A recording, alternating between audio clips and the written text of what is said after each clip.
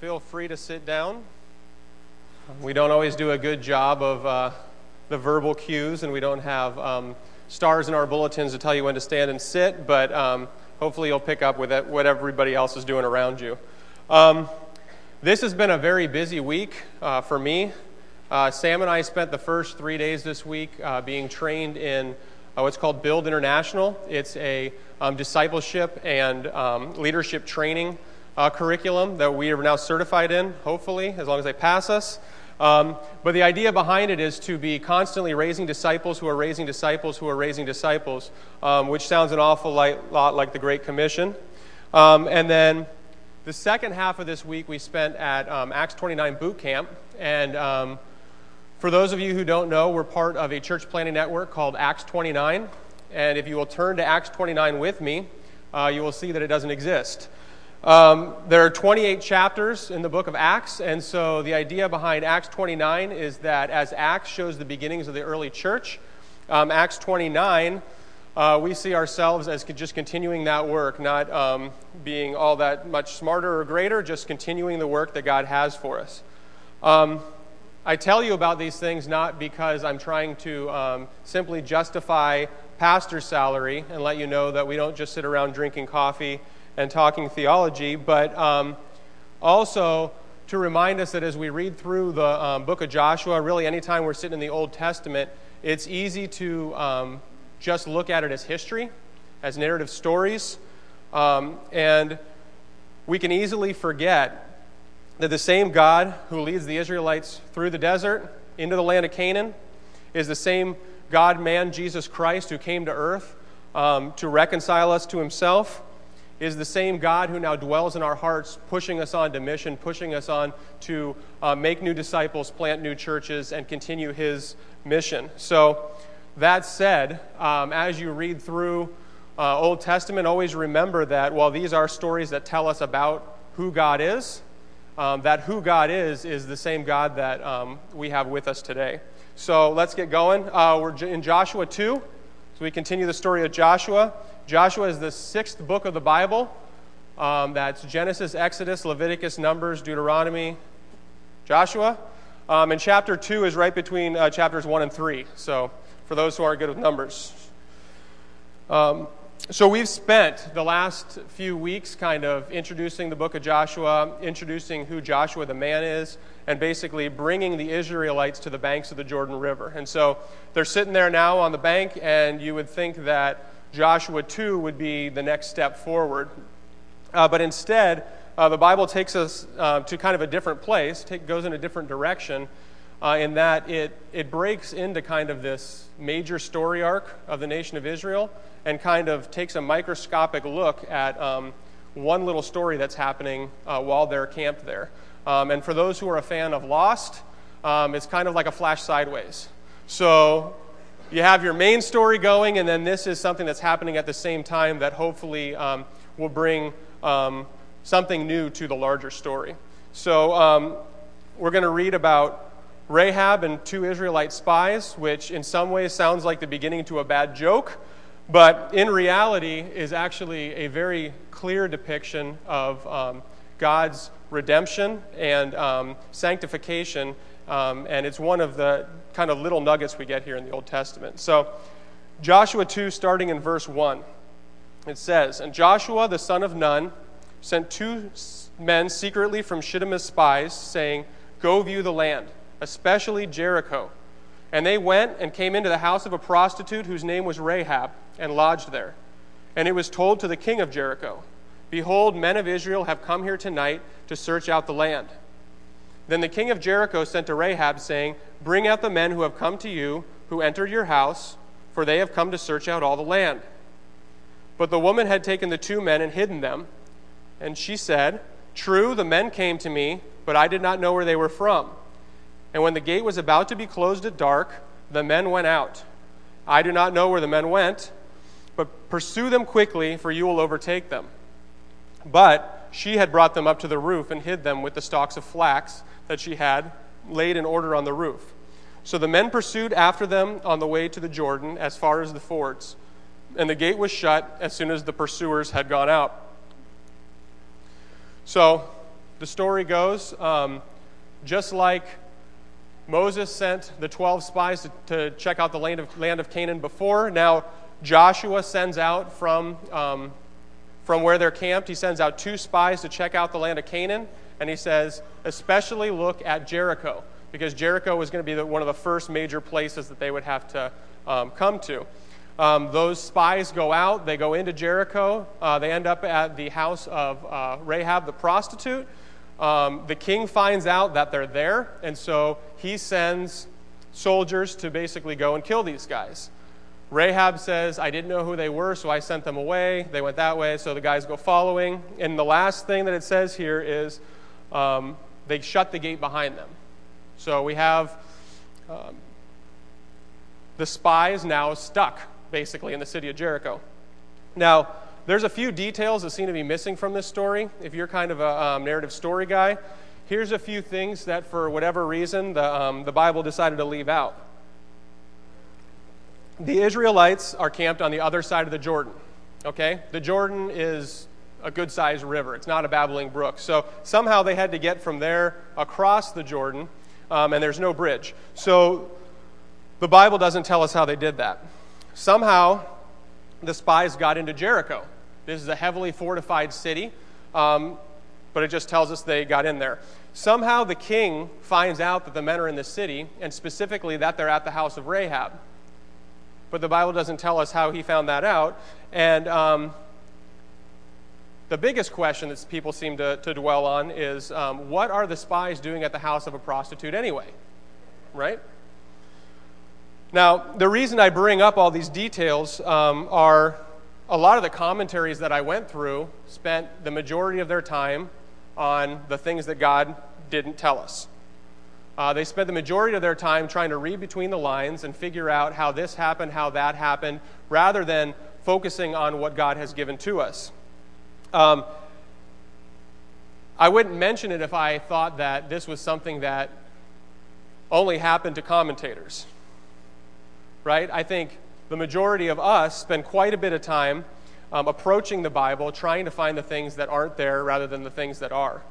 And we approach the Bible to find the answers that we want to find, or answers to the questions that we come to the Bible with, instead of simply dwelling in the answers that God has chosen to give us. If we believe that the Bible is both inerrant, meaning it is true and without error, and that is sufficient, meaning God has told us everything we need to know, then we should actually spend the majority of our time in what he has told us, in how he has chosen to reveal himself. And this doesn't end at detailed Old Testament stories. This could be the exact age of the earth. Quite a few people spend all their waking hours in the Bible looking specifically for that, or the exact events of the final days and when those are going to happen. Again, God has shown us what he wants to show us, and there is more than enough in here to occupy you for your life, okay? So let's focus on what has been said rather than what has been purposely veiled or not revealed to us at all. So what does it say? Well, the first portion of the story here basically seems to be rapid-fire action. You know, it's basically telling us what happened, giving us kind of a layout of the story, and introducing us to the characters. So part of the reason the details might not be there is because it's trying to get us to the meat real quickly. And we'll see the meat of this chapter is actually in verse 8 through 14. So who are the characters it shows us? Well, first we have the 2 spies. And the 2 spies are never named.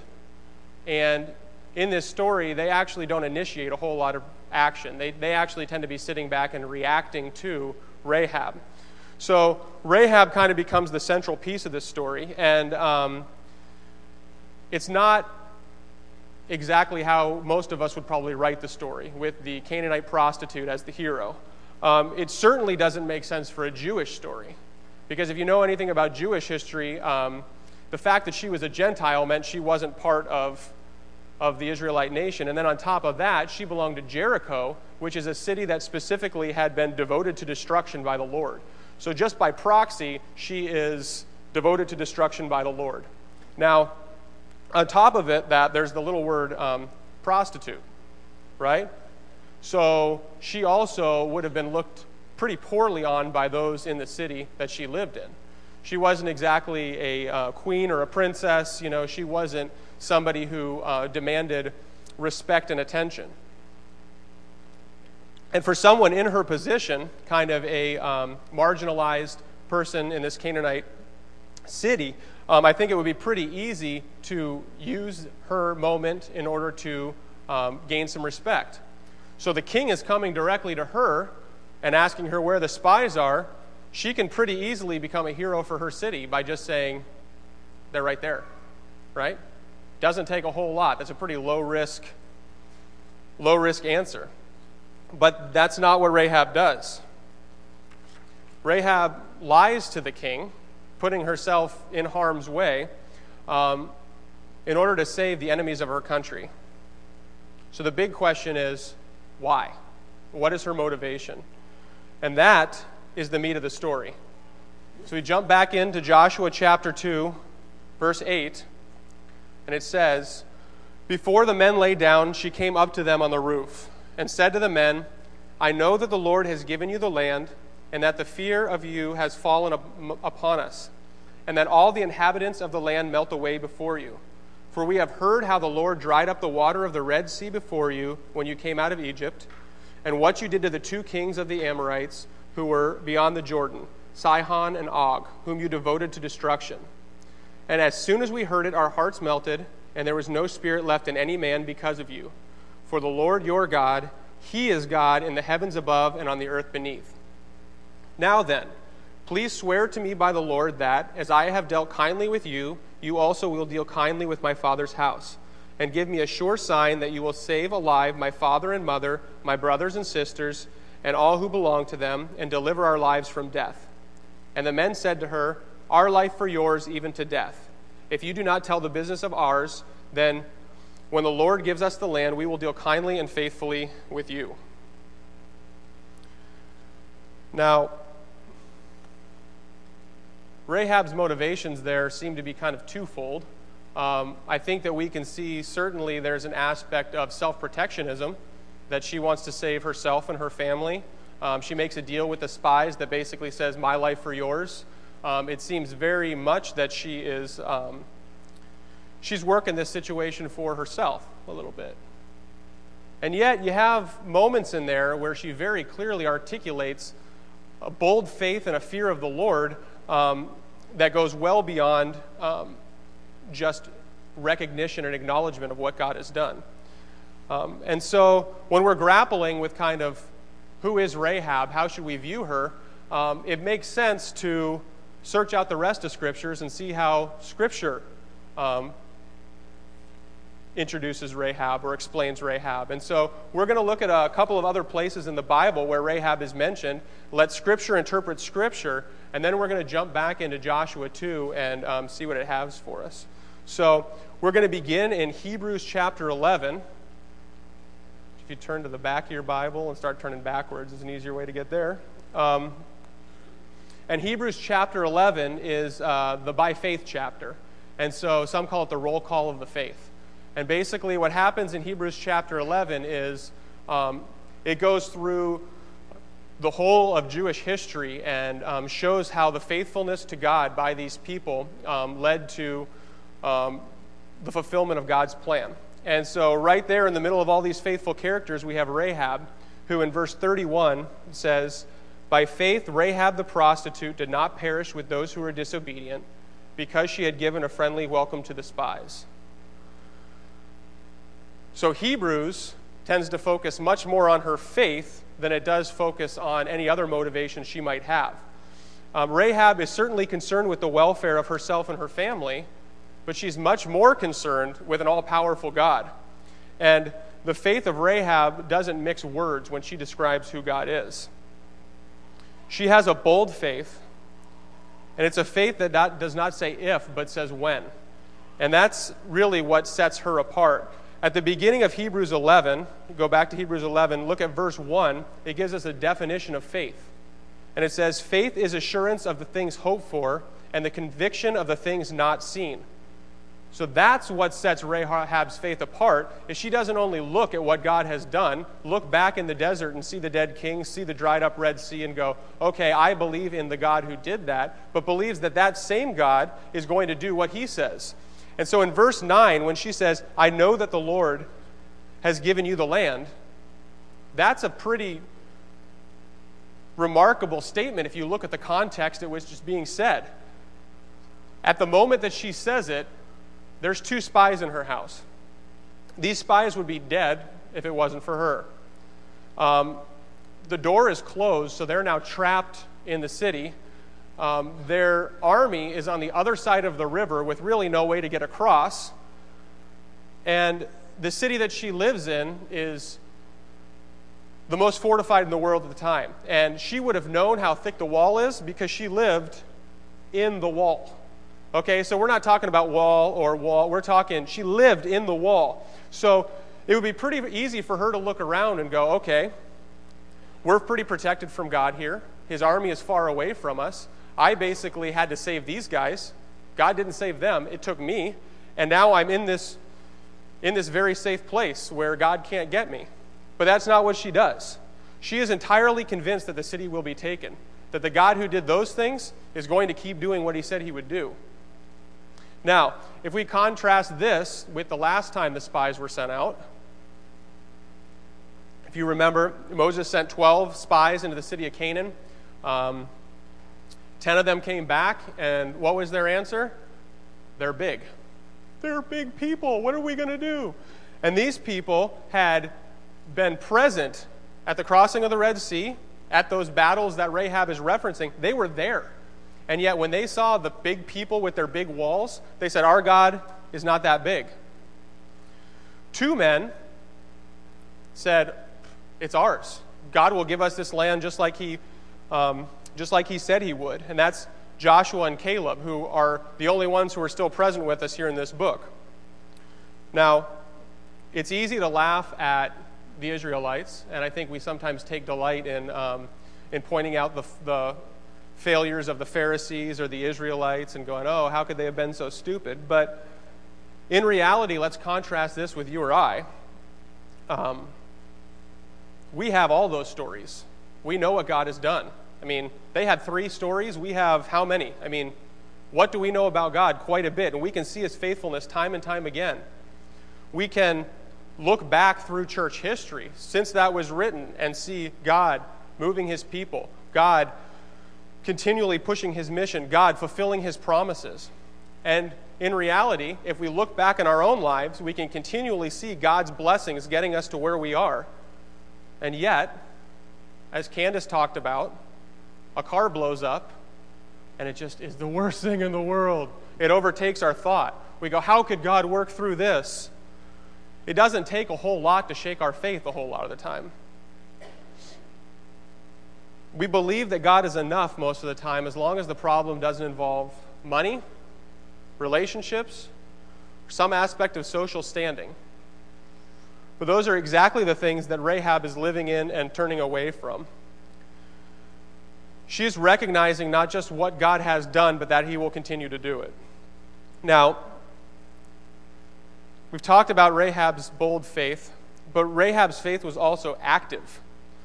The writer of James reminds us that faith without works is dead, right? Not sick, dead.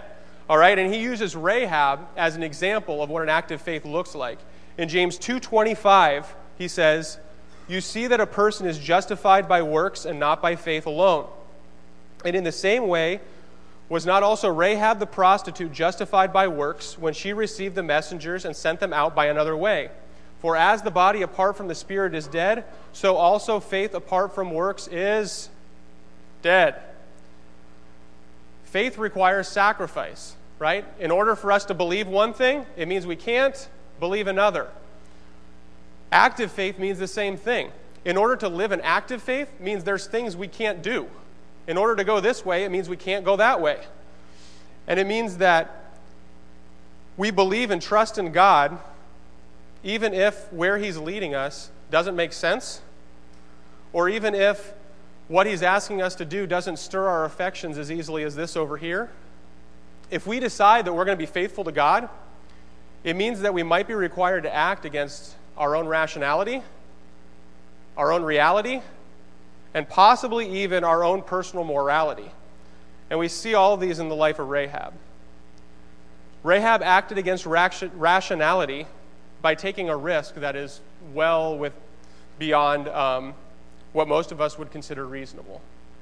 And we kind of talked about that already, but to lie to the king is treason. Had he come back to her house and found the spies there, she's dead.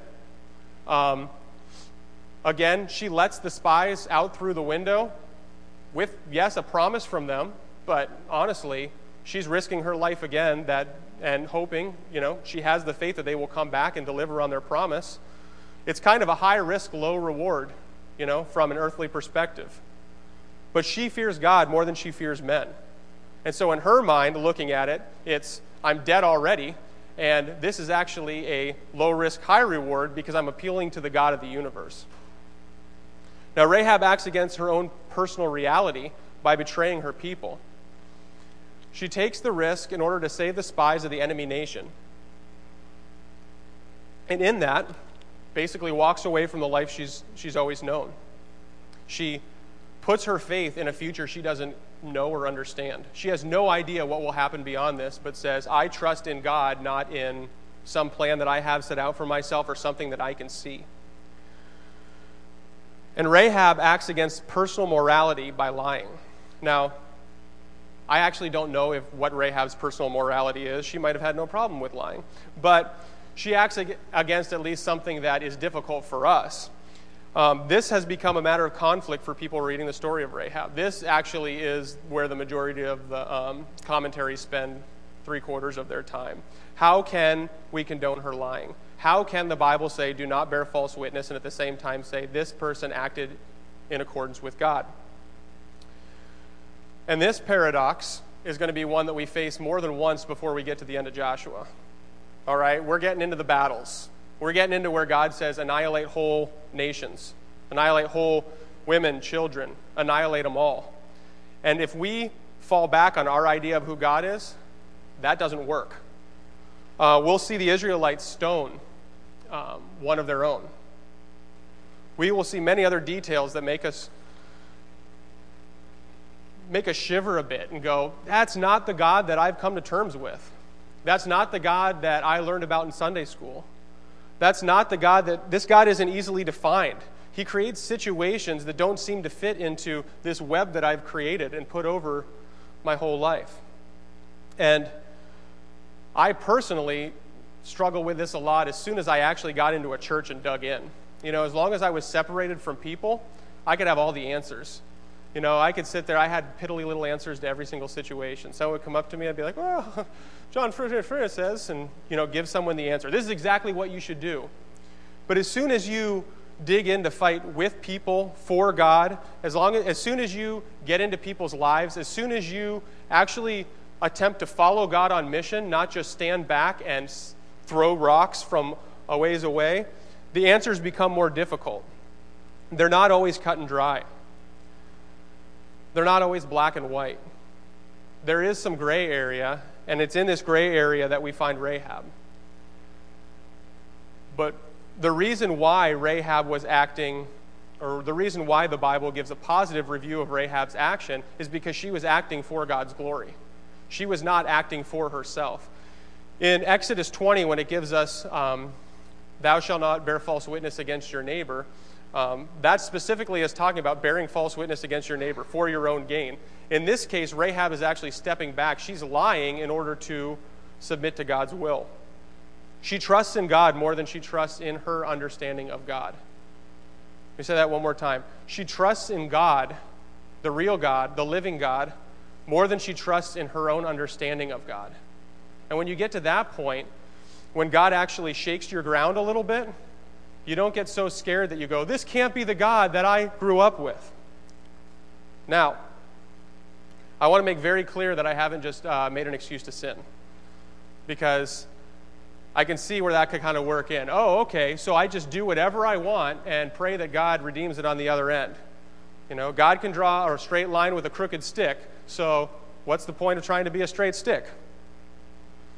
That's not what I'm saying at all. What I'm saying is taking God so seriously and dwelling in him so completely that his glory is first and foremost on our minds, and that we fight for that, fight for his glory. So instead of justifying our sin, we live an active faith that does the opposite. It doesn't make our sin okay. It makes everything an issue of discernment. And so those things that we've already decided are good, we recognize that they're filthy rags in order of earning ourselves to God. And those things that we've already said, oh, those are the bad things, we realize that sometimes God uses in order to push forward his mission. Every action is an issue of discernment, and it makes life a struggle. It makes it not easy to stand back and judge people, because you're in there and you're trying with everything you have to deny yourself and seek God. But while it's a struggle, it's also an opportunity. It makes every moment, whether you're eating or drinking or whatever you're doing, it gives you the chance to do all to the glory of God. I believe this is the tension that we live in. A lot of us grew up with the idea that the Christian life was about not sinning. Okay, the Christian life is not about not sinning, because if you could do that, you wouldn't need Jesus. The Christian life is about viewing everything, both our good works and our sin, through the lens of a holy God. Now, Rahab had a bold faith. Rahab had an active faith. Rahab also had a changing faith. Rahab did not ask the spies to save her so that she can continue to be a prostitute in Jericho.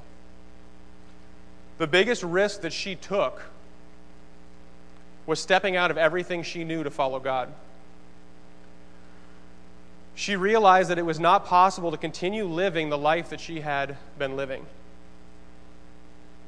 As soon as she saw who God was, and she says, "He is God in the heavens above and on the earth beneath," once she recognized who God was, it demanded a change. She came face to face with God and said, "I must stop doing what I'm doing." And so she did. And when the walls of Jericho came down, and we'll read about this in Joshua chapter 6, the whole city crumbles, and what's left? One little tower. Who's in that tower? Rahab and her family. She was saved from destruction, but she was also saved to a new life, saved to a purpose. So she joined the Israelite nation. She was grafted into a new family. She married a man of some nobility named Salmon. And we know this not just because I'm making it up or because I read it in some book, but because it's recorded in scriptures. In Matthew chapter 1, it says, "Salmon the father of Boaz by Rahab, and Boaz the father of Obed by Ruth, and Obed the father of Jesse, and Jesse the father of David the king." This section of scripture is the lineage of Christ. And so Rahab became part of Christ's line. She perpetuated the line that eventually led to King David and the greatest moments for the nation of Israel, and also eventually to Jesus, who then blessed the entire world. So Rahab's faith did not just save her immediate family, did not just bless those people here, it did not just bless the Israelite nation, but it blessed all of us.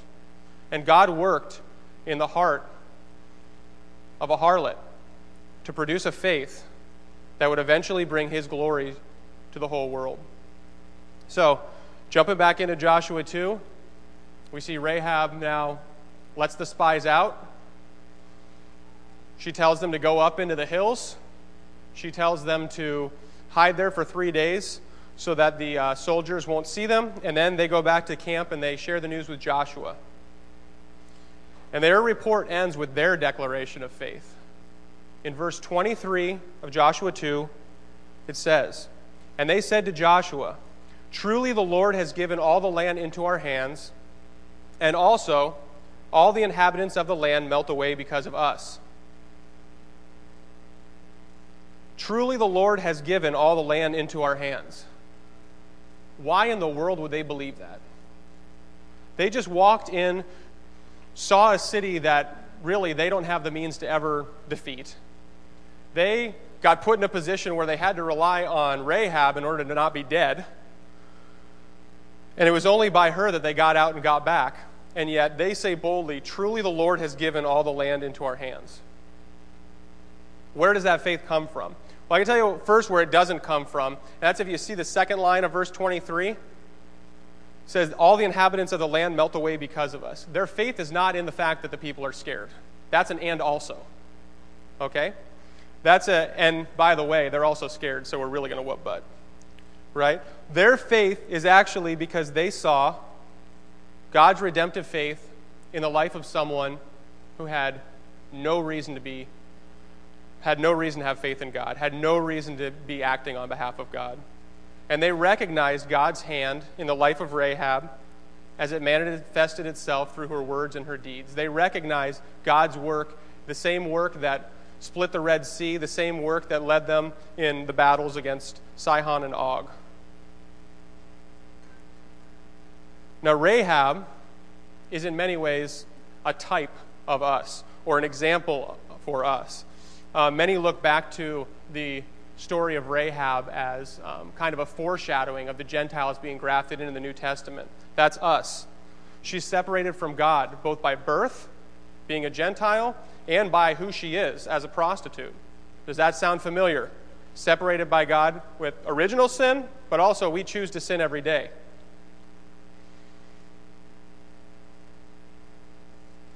She's being used by God even though really she has no right, no claim, no reason to be used by God. Sound familiar? Again, broken people sent on mission for God. And Rahab had 1.5 million reasons why not to do it, why this doesn't make sense. Right? Rahab could have looked around her, we've gone over this, looked at the wall, realized the reality that she was in and said, you know what? I'm going to make the easy choice. I'm going to come to God with all the justifications of why he can't do what he says he can do. But just like Rahab, God asks us simply to look at him in the face, to see who he is, to see what he has done, to trust that he will continue to do it, and to stop believing in the things that we can see over the God who created it all and who is living amongst us, who is still in control of it all, who can make things happen that we could never see coming, who could save a prostitute from an enemy nation, who could see all of our sin and still choose to come down from his throne, to live the life that we never could, to die the death that we never could, in order that we could be reconciled to him. Faith is recognizing that we can come to God, but only through him, through Jesus Christ. That we are not worthy in any way, shape, or form, but he has made a way for us to draw near to him. James 4:7-8 says, submit yourselves therefore to God, resist the devil, and he will flee from you. Draw near to God, and he will draw near to you. And if you've sat down with me anytime over the last couple months, I've probably quoted that to you, because especially the second half of that, draw near to God, and he will draw near to you. That's one of my favorite verses, because it gives us a picture of two things. Number one, of course I would want to draw close to the creator of the world, right?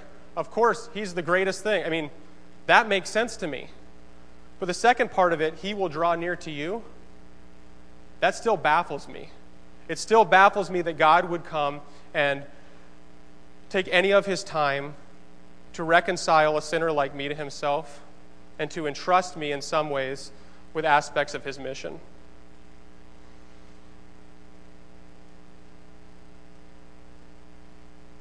The drawing near to God begins by recognizing that we don't forcefully draw ourselves to God.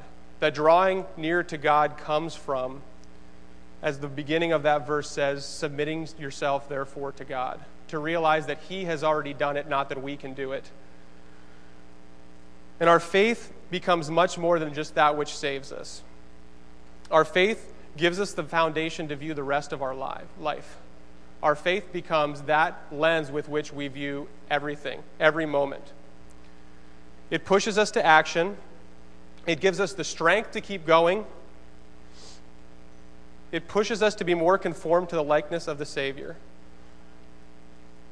It pushes us to struggle.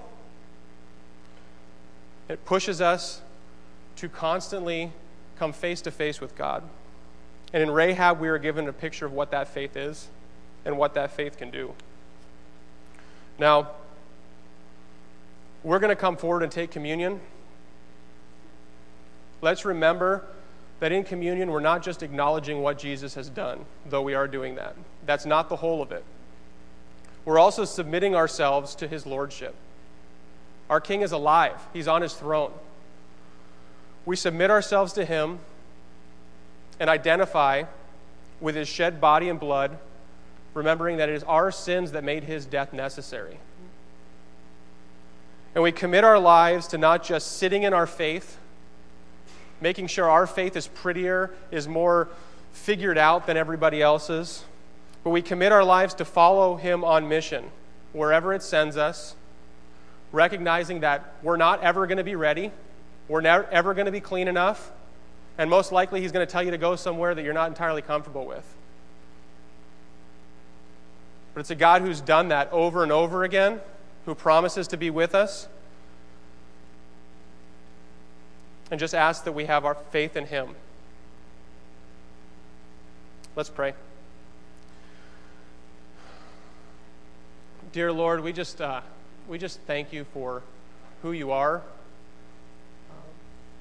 We thank you for constantly reminding us of the things that you've done in both your word, in our own lives. Please help us to remember who we are, sinners saved by your grace. Help us to remember who you are, sovereign God of the universe.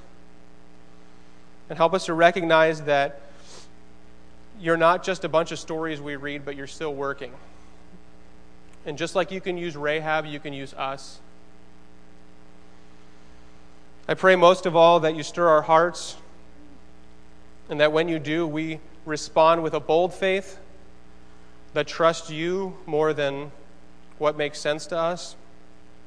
That we respond with an active faith that isn't afraid to take the risks required to follow you. And that we walk in faith, excited about the changes that come with giving our lives up for you. Thank you for sending your Son, for drawing us back to you.